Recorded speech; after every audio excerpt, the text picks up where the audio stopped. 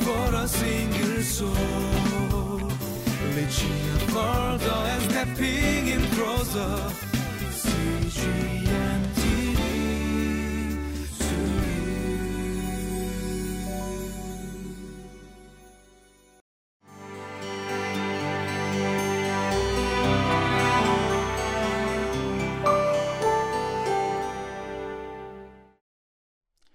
Hello everyone, welcome to Living Life.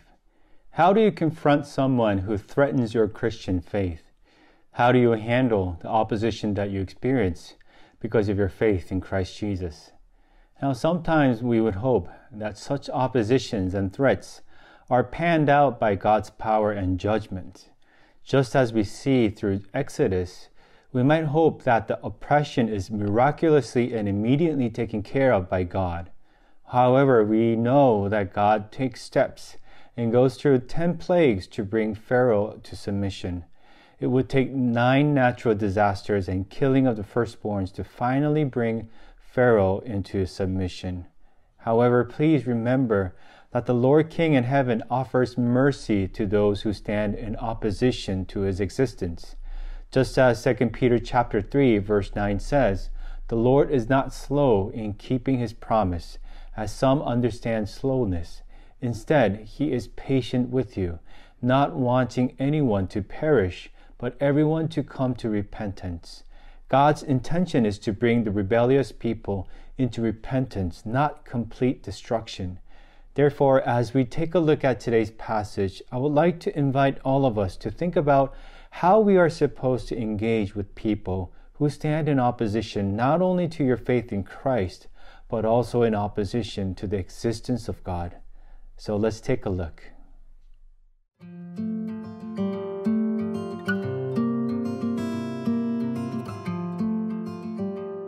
Exodus chapter 9, verses 13 through 26. Then the Lord said to Moses, "Get up early in the morning, confront Pharaoh, and say to him, 'This is what the Lord, the God of the Hebrews, says. Let my people go so that they may worship me, or this time I will send the full force of my plagues against you and against your officials and your people, so you may know that there is no one like me in all the earth. For by now I could have stretched out my hand and struck you and your people with a plague that would have wiped you off the earth. But I have raised you up for this very purpose, that I might show you my power and that my name might be proclaimed in all the earth. You still set yourself against my people and will not let them go. Therefore, at this time tomorrow, I will send the worst hailstorm that has ever fallen on Egypt, from the day it was founded till now. Give an order now to bring your livestock and everything you have in the field to a place of shelter, because the hail will fall on every person and animal that has not been brought in and is still out in the field, and they will die."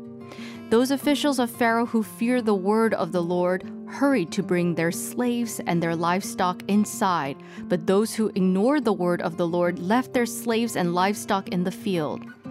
Then the Lord said to Moses, "Stretch out your hand toward the sky so that hail will fall all over Egypt, on people and animals, and on everything growing in the fields of Egypt." When Moses stretched out his staff toward the sky, the Lord sent thunder and hail, and lightning flashed down to the ground. So the Lord rained hail on the land of Egypt. Hail fell and lightning flashed back and forth. It was the worst storm in all the land of Egypt since it had become a nation. Throughout Egypt, hail struck everything in the fields, both people and animals. It beat down everything growing in the fields and stripped every tree. The only place it did not hail was the land of Goshen, where the Israelites were. So as we see in the passage, God directs Moses to rise early in the morning and directs him to confront Pharaoh. As I mentioned in the beginning, how do we confront someone who threatens us or someone who stands in strong opposition against our faith in God and hinders us from worshiping him? God says to Moses to confront the one who opposes and iterates the word that he says.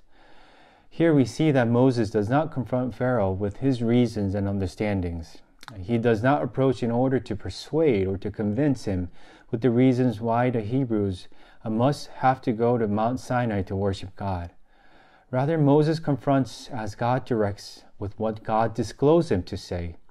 This sounds very simple and cliche, and also inconsiderate for those who are actually experiencing such strong opposition in their life, but they would know that this is the only possible way, because they would have tried many different ways and have found no progress amending the situation.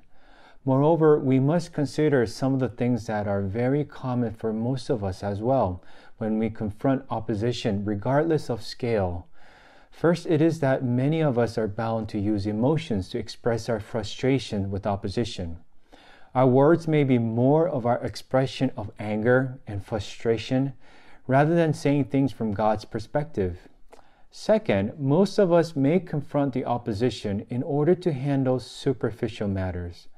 For example, we might confront in order to take care of the more immediate issues rather than tackling the more foundational reasons behind such oppositions. Therefore, our own words may not be well thought out because it focuses more of the ways to resolve more of the immediate matters. Now, third, we may choose to simply avoid the confrontation. We might hide away so not to cause any more troubles. We might think of ways to escape in order to carry on with our faith without causing any disturbances. Overall, the actions we might think to take to confront our opposition may not be entirely wise or resolutive. In today's passage, we see through the message of God how he, not Moses, deals with Pharaoh. He deals with Pharaoh on the issue of worship. By raising the issue of worship, God is claiming few things about his people, that is the Hebrews. First, God is claiming that the reason why his people must worship him is because of his covenantal relationship with the Hebrews. Covenantal meaning that the Hebrews belong to him, not to Egypt or Pharaoh.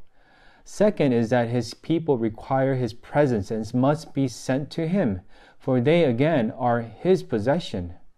Third, God is claiming that the Hebrews must be freed so that they praise him only. And that's obviously because, again, they are his legal possession.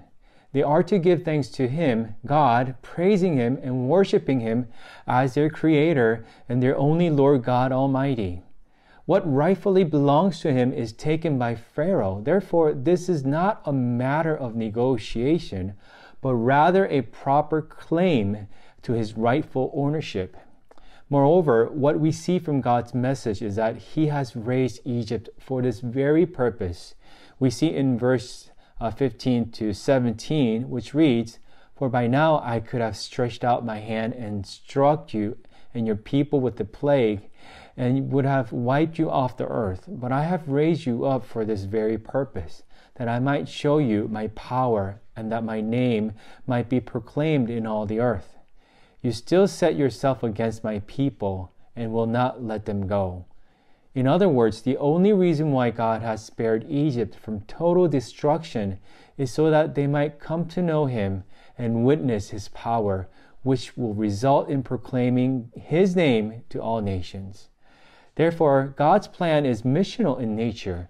He does not want them to perish, but rather come into repentance as they witness God's power displayed through the plagues, and he does so with patience.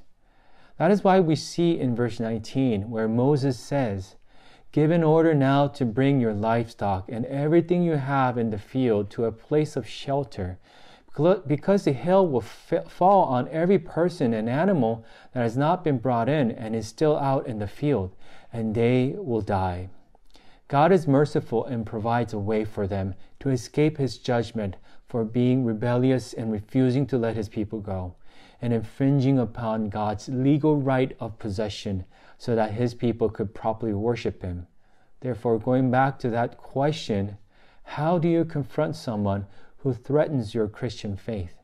Now, how do you handle the opposition that you experience because of your faith in God? You confront them with God's message, and particularly that of the covenantal message. Provide them with the worldview that they do not have because they don't know God. Tell them that they do not have any ownership over your life, and that they cannot decide your life's destiny with their threats and opposition and any suggestions, because you belong to God. You are God's child and His treasured possession. And the covenantal relationship set through the blood of Christ Jesus cannot be broken by all means. Moreover, remember that they too stand in judgment, and if they do not listen to His mercy and accept the one way to resolve eternal death, just as it was for the Egyptians with the warnings of incoming hailstorm like they have never seen since they became a nation, then they too will face God's judgment, separated from eternal life, living in continual rebellion. So please remember that those who listened to the warning began to fear the word of the Lord and brought their slaves and their livestock in order to escape God's judgment.